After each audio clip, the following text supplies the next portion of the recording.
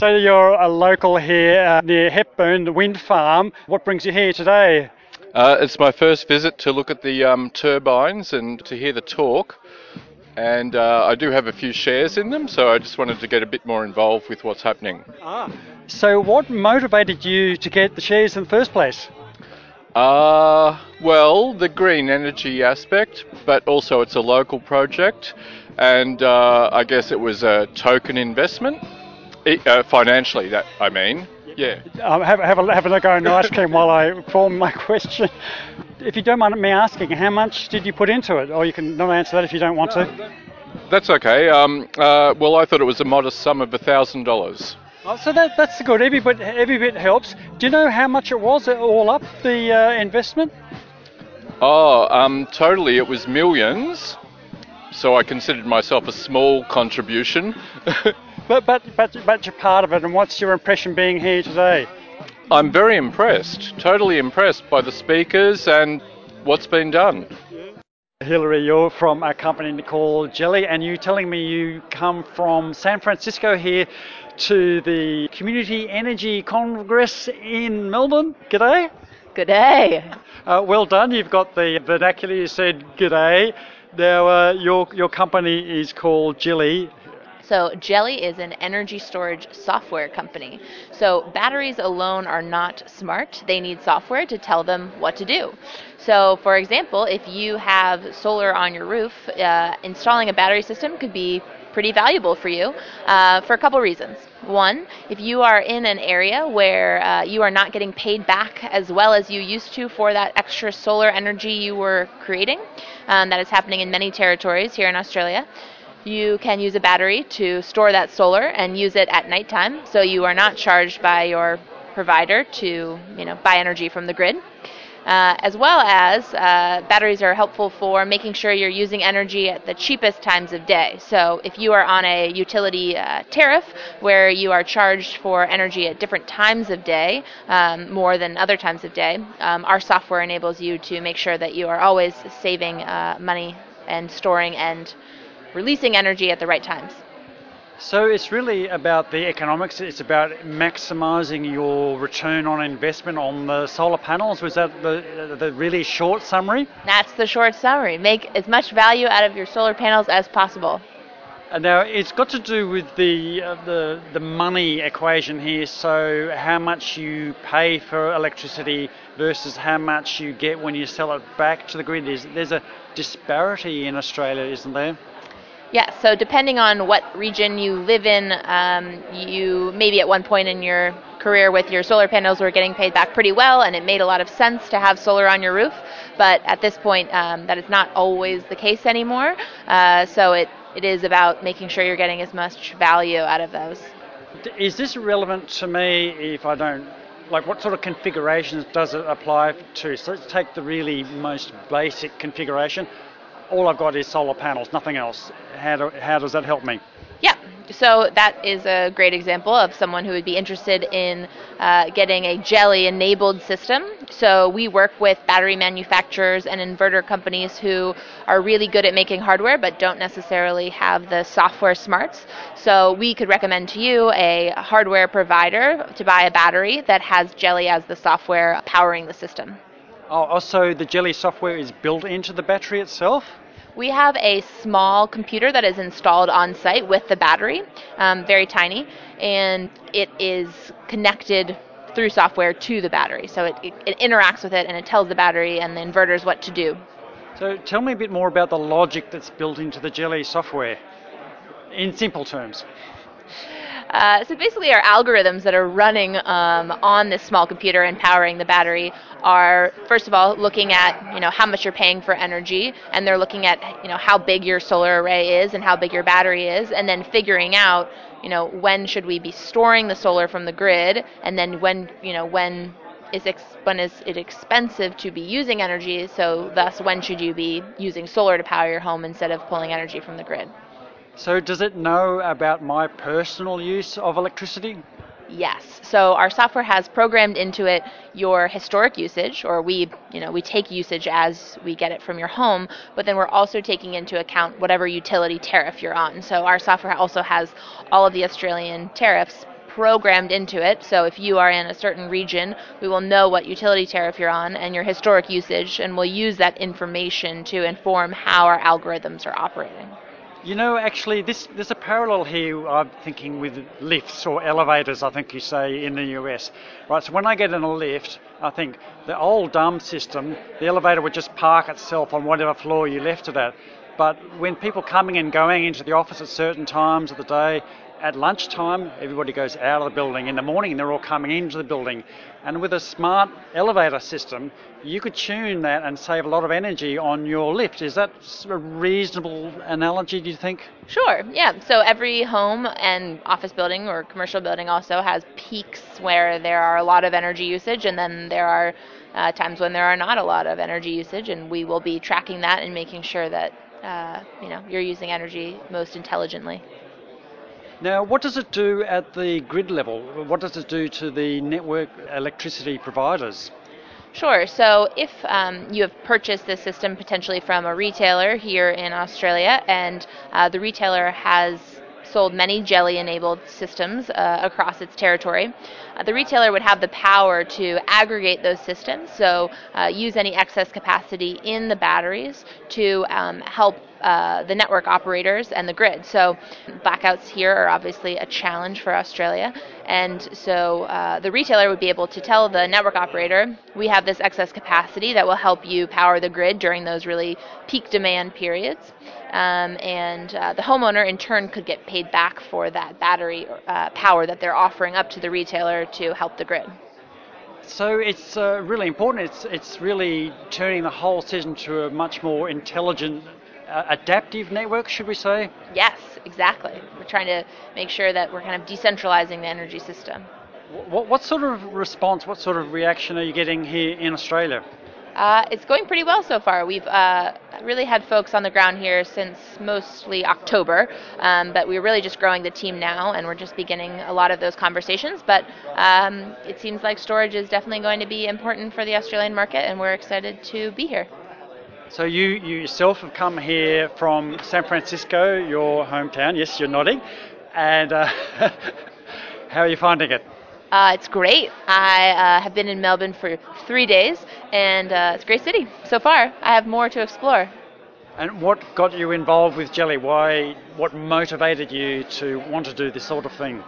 I've always been interested in environmental work. I studied environmental policy as a student, and then I worked in energy efficiency, and now when I left that company, I was interested in being at the forefront of the energy world, and storage seems to be the next big thing. Was there a particular time, a place, an event, or maybe a person who shifted your thinking? I really became interested in the environment as a young child at a summer camp where we lived off the land and we had a farm and a garden and no electricity. And that's where I learned the value of how much I appreciated the environment and how much it needed our support. What's your reaction to developments in the US? How are you feeling generally, without getting too political, about the way it's heading? It is an unfortunate, very, very unfortunate, what is happening in the United States. But I've been heartened to see, so many people banding together to think about what kind of activism that they can play a role in, and what kind of, how they can use their skills to make sure that we're continuing to help our environment, but also, help the people of our country who are going to be most negatively affected by this administration. So I think you're saying that there's the groundswell, it's the people on the ground, like here we are at the Community Energy Congress. Is that do I use the term, the energy of the people behind this? Yes, there's good energy from people. I mean, it's definitely a challenging time, but there's good energy, and people are banding together to make sure that we continue to, show the values that are, truly American. So Hillary, are you optimistic? I think you can only be optimistic to survive the next 4 years. Right, Hillary, it's great to meet you, and thank you very much for your time today. All right, thank you. Okay, Anthony Taylor, and you're from the Business Council of Cooperatives and Mutuals here at the Community Energy Congress in Melbourne. G'day, Anthony. G'day. And what is the Business Council of Cooperatives and Mutuals without a beer? Yep, we are the peak body for cooperatives and mutuals in Australia. So we've been around for about 5 years. Before that, Australia didn't really have a peak body for cooperatives. And what's your main role? What's your function? Well, we're to represent and advocate for cooperatives, mainly at a national level, but we're also down here at the Community Energy Congress, so we have a focus on the community level as well. Okay, so when you say advocate, what does advocate mean? So we're talking about fixing up legislation and regulations around cooperatives. That's been one of the big problems for cooperatives to really develop in Australia, is the legislative framework. Oh, okay, so you're lobbying state, federal government, local councils to simplify the laws for cooperatives, is that correct? Exactly. You couldn't put it more succinctly. What are the sorts of issues that you face with those regulations? So one example is that cooperatives are still regulated at a state level, whereas companies are under the Corporations Act, which is a national federal law. So for now it's got better because each state has adopted the cooperatives national law. So it's become a lot easier to operate a cooperative nationally, but it's still under state law. And why is that an issue? Is it because a cooperative might want to operate across more than one jurisdiction? Yeah, so as the economy has become more national, with globalization as well, to be competitive, I guess it's easier if you can operate nationally with less costs. Okay, so how do you go about doing this lobbying? We go and talk to politicians about cooperatives. Often it's for cooperatives, it's actually they haven't heard about cooperatives, so it's actually at that base level of just explaining what a cooperative is. That's the starting point. Yes, you were explaining to me a moment ago what a cooperative is, and we might touch on that in a moment. What kind of reaction are you getting from the people that you're talking to? I think once you talk to people, they're actually pretty positive. Most people like the idea of cooperatives when you sit down. It's just a good way from across the political spectrum. People are enthusiastic because there's a long history of farmers having cooperatives, pooling their resources to be able to get a decent price for their produce. Workers' cooperatives, consumer cooperatives, where you can own a supermarket as a consumer. Everyone, I think that's a good idea once you talk about it. Yes, so it's not just community energy, it could be like there was dairy farmers, primary producers and so on. How difficult is it to change the legislation? How big is the job for the legislators to do this? It's not that big. It's a few amendments here and there. That's where we'd like to start, I guess. Just with cooperatives, we haven't had a peak body until now. So that's really has been the stumbling block. So I think in the next 5 years, 10 years, we can get a lot of the changes that are needed. So you used the term peak body, and I guess that term encapsulates what the Business Council of Cooperatives and Mutuals is. What's the advantage of a cooperative? Why do you see them as being important? So on one hand, it's the values proposition, which is that, for example, for community energy, it's a way that if you really value community control and ownership, so democratic control, I should say, it's a way of doing that and ensuring that that's going to be kept in the community for a long time. It's a way of protecting those assets or that wealth that you build up in a community. The other thing is it can be more efficient because it's a way of pooling resources. So if you're consumers, you can do bulk purchasing as a cooperative. That's an example where you all save a bit of money doing it that way. It's just a matter of coordinating it and formalising it into a cooperative structure. I'm wondering also, is it a means of restoring power to the small producer from the big supermarket chains, for example? Is that gives them more leverage with those by grouping? Is that something that it's an advantage you see?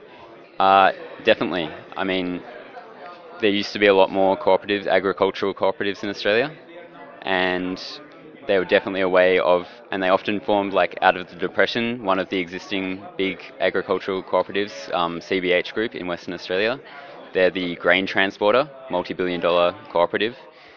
they formed out of the Depression when farmers were going through a tough time. So often it takes like a tough time for people to realise that you can get more if you pool your resources. Do you know why there has been a decline? I think one of the issues was, lack of a national body and lack of the legislation and regulation to encourage development of cooperatives, and also the policy not being focused on cooperatives. Yeah, I think that's really the big factor. If there's policy support for it, and I think we could see communities really go back to using cooperatives. So, Anthony, you were saying to me a moment ago that your background is legal. What got you interested in this? Well, I came to it personally that I worked at the student union restaurant owned by the student union. So it wasn't a cooperative formally, it wasn't registered as a cooperative, but it ran along similar lines. It was owned by the student association, and was there to serve the students and try and give cheap food, affordable food to students. So from that I realised that the cooperative is kind of the legal structure when you really want to do that and lock it in. That's how you do it. And now if I'm running a cooperative and I want some support, I want some advice from yourself or your organisation, what can you do for me and how do I contact you? Well, I'd love to chat to anyone or receive an email from anyone who wants to just find out whether it would be a suitable structure for them or just wants to know where they can get resources. We do have free resources online at getmutual.coop, COOP. That's probably the best place to start. And people could email me, anthony.taylor@bccm.coop, and we can take it from there. Thank you, Anthony, and great to talk to you. Thank you. I can feel the buzz here at the Community Energy Congress in Melbourne, and I've got a whole table here of people, and I'm looking across at two of them at the moment, and we've got Shirley Saywell. G'day, Shirley. G'day, Rod. And Shirley, and we've got Andreas Koffler. G'day, Andreas. Hello, Rod. And Shirley and Andreas are from the Euroa Environment Group. And on my right, I've got Dr. Peter Mitchell. G'day, Peter. Hello, Rod. How are you? And I've got Jeff Wilmot, and you are both from Sustainable Seymour. G'day, Jeff. Hello, Rod. All right, I've got to start with you, Shirley and Andreas. Who are the Euroa Environment Group? Okay, we've been around for about 30-something years.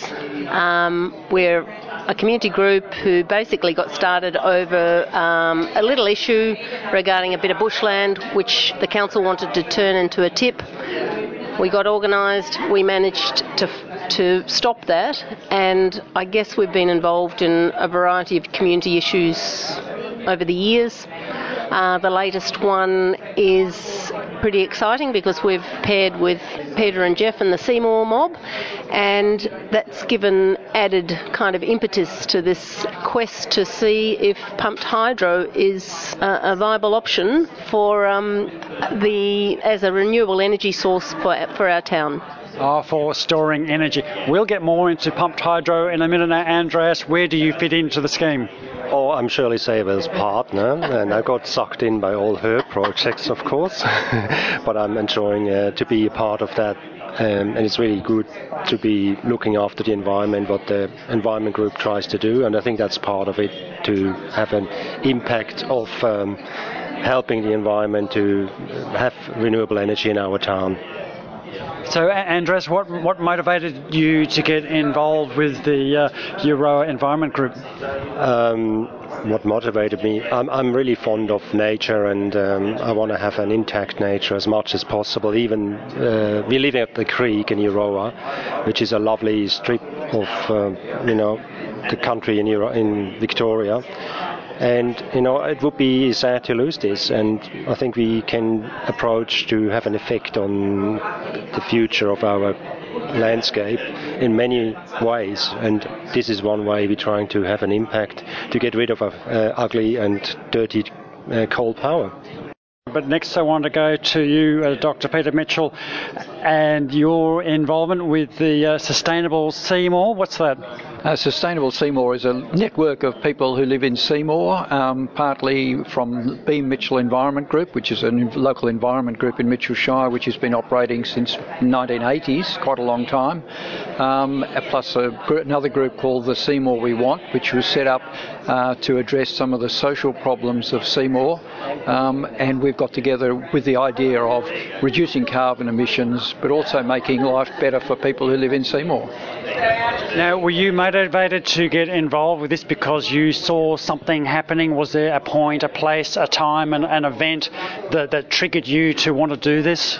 Well, it's been building for many years. I mean, I can go back a long way, but I guess one of the initiators of it was a series of workshops that were held by Euroa, by the Strathbogie Voices. They ran a series of workshops with some high-profile speakers, and it came to the realisation that, yes, as Shirley said, we need to get together. It's up to us to do something. The government can't wait for governments. We've just got to get on and do it. And these are things we really value. The impact, my background is in ecology and terrestrial ecology as a scientist, but I really love the bush around this area. And the impact of climate change is just going to make an awful mess of that. I'd like to pursue a bit more the rural perspective with you, but first I want to talk to our next guest, which is Jeff Wilmot. And Jeff, you have a technical background. Yes, I worked for about 25 years in the paper industry, particularly involved in the power stations.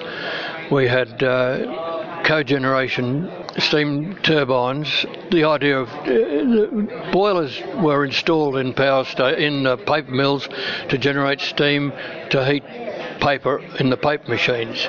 So the idea is that you generate steam at a much higher pressure, pass it through the turbine on the way to the paper mill, and so you can generate cheap power.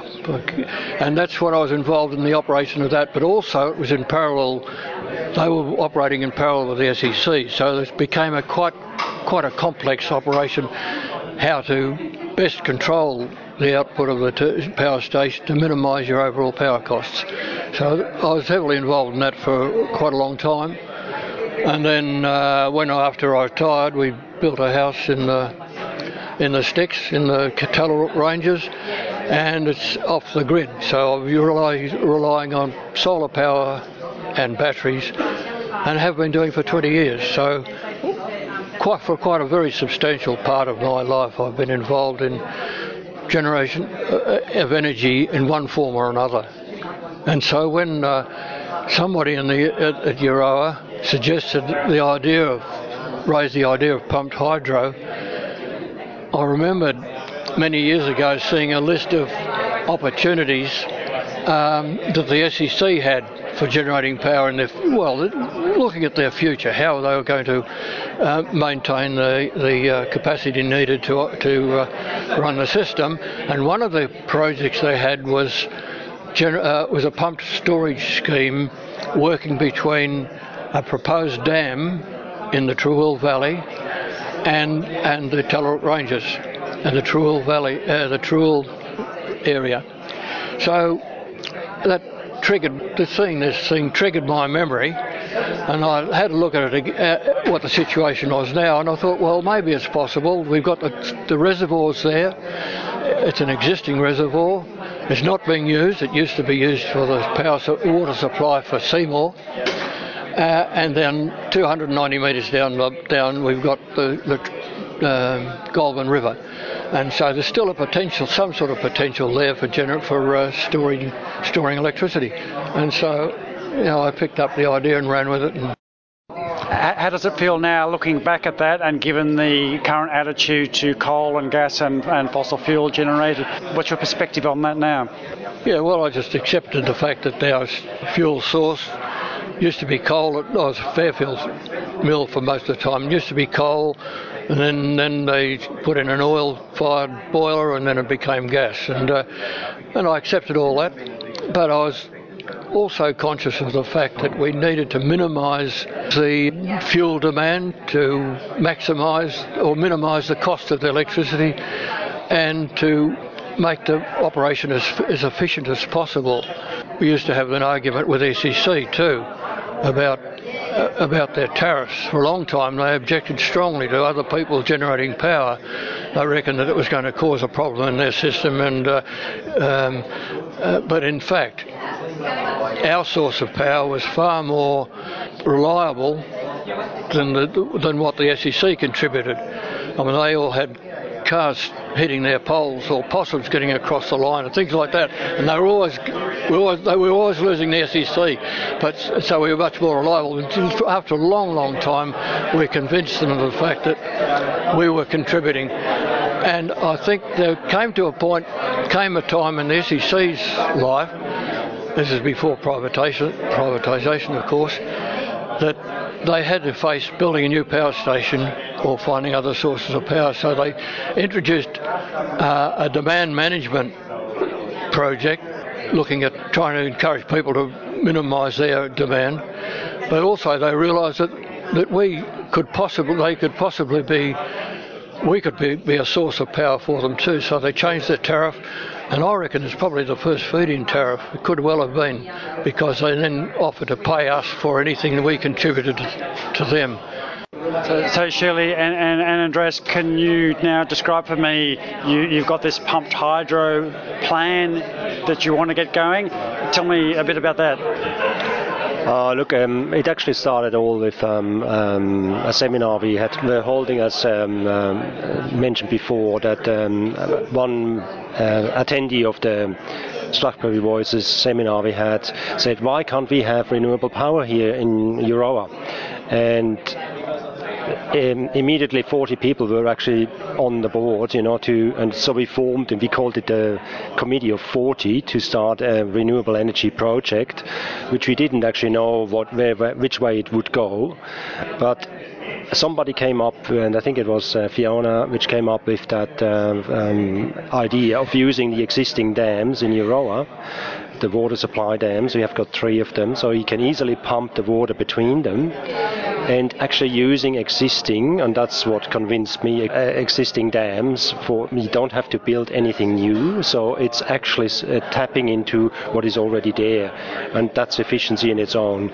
So yeah, and that's how I think we started, and then we got connected to the Seymour Group, and we joined the forces actually to get that grant from. I just need to backtrack a little bit. I'm not sure we have explained to the listener what pumped hydro actually is. Pumped hydro is quite simply an energy storage system. We use electricity that is available and not being used, which could be off-peak electricity, or it could be coming from something like solar power or wind power. That electricity is used to pump water from a low storage to a high storage, where it's stored. When you want the electricity back again, you just run it back through turbines. Very simple. Beautifully nice and succinct. Thank you. We're not sure whether the capacity is going to prove viable for the project, but we're hoping that when they enlarge the lower holding facility, they can't enlarge the top one, so there could be an issue there. Now, Jeff, can you explain to me the engineering challenges? And Shirley has alluded to that with the capacity of the pair of dams. So the first thing is to look at the quality of that existing infrastructure, see if it's able to withstand the change of duty that's involved. At Trewell, there's an old a wall that was built in the 1890s from granite blocks. It's a beautiful wall. So the challenge is more than just engineering in this case. It's an aesthetic challenge as well, that we're not going to bugger up what looks like, what is a beautiful site.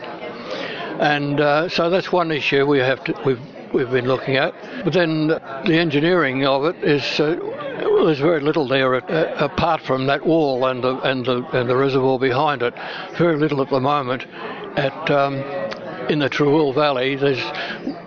So what has to be run is a pipeline down to the river, and there at the river there will be some kind of a power station, powerhouse, which will involve first of all a pump that is able to pump the water from the river up to the reservoir, and then you need a hydro generator,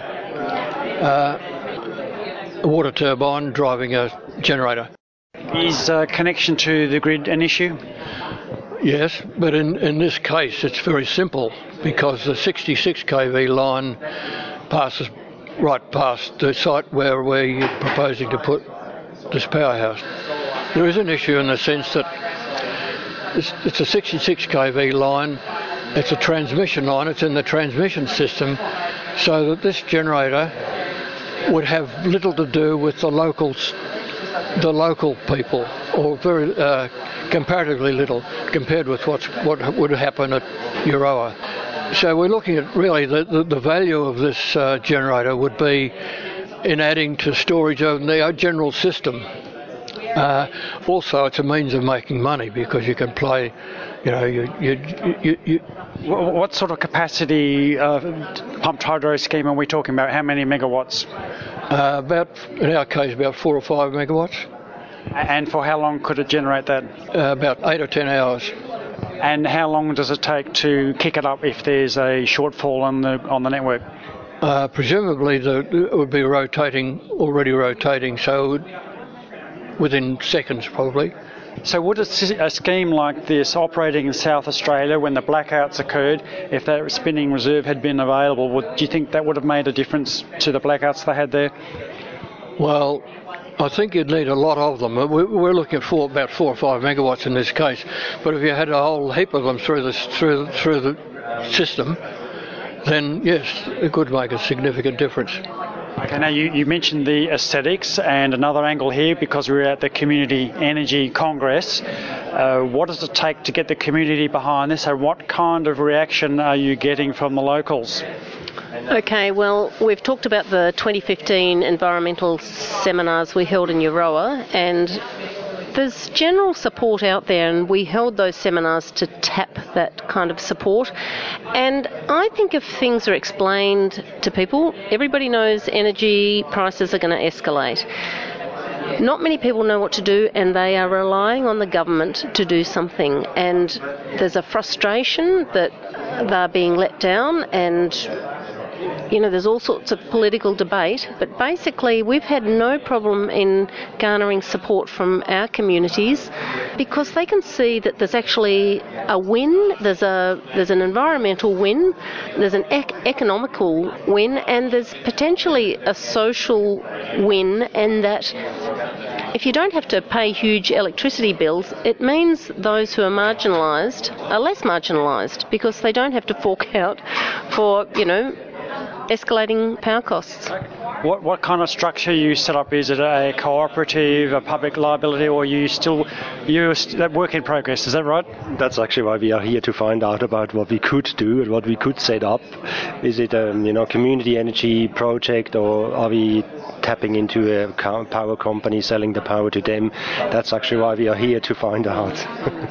Do you have a feeling for how long this is going to take? If you wanted to have a guess, how long before you'll actually see a pumped hydro installation? If you're optimistic, I'd say the pre-feasibility study is underway now. We have till the end of March, I think, to finalise it. Maybe it's May. So that's going to happen in the next few months. We will find out then if it's feasible.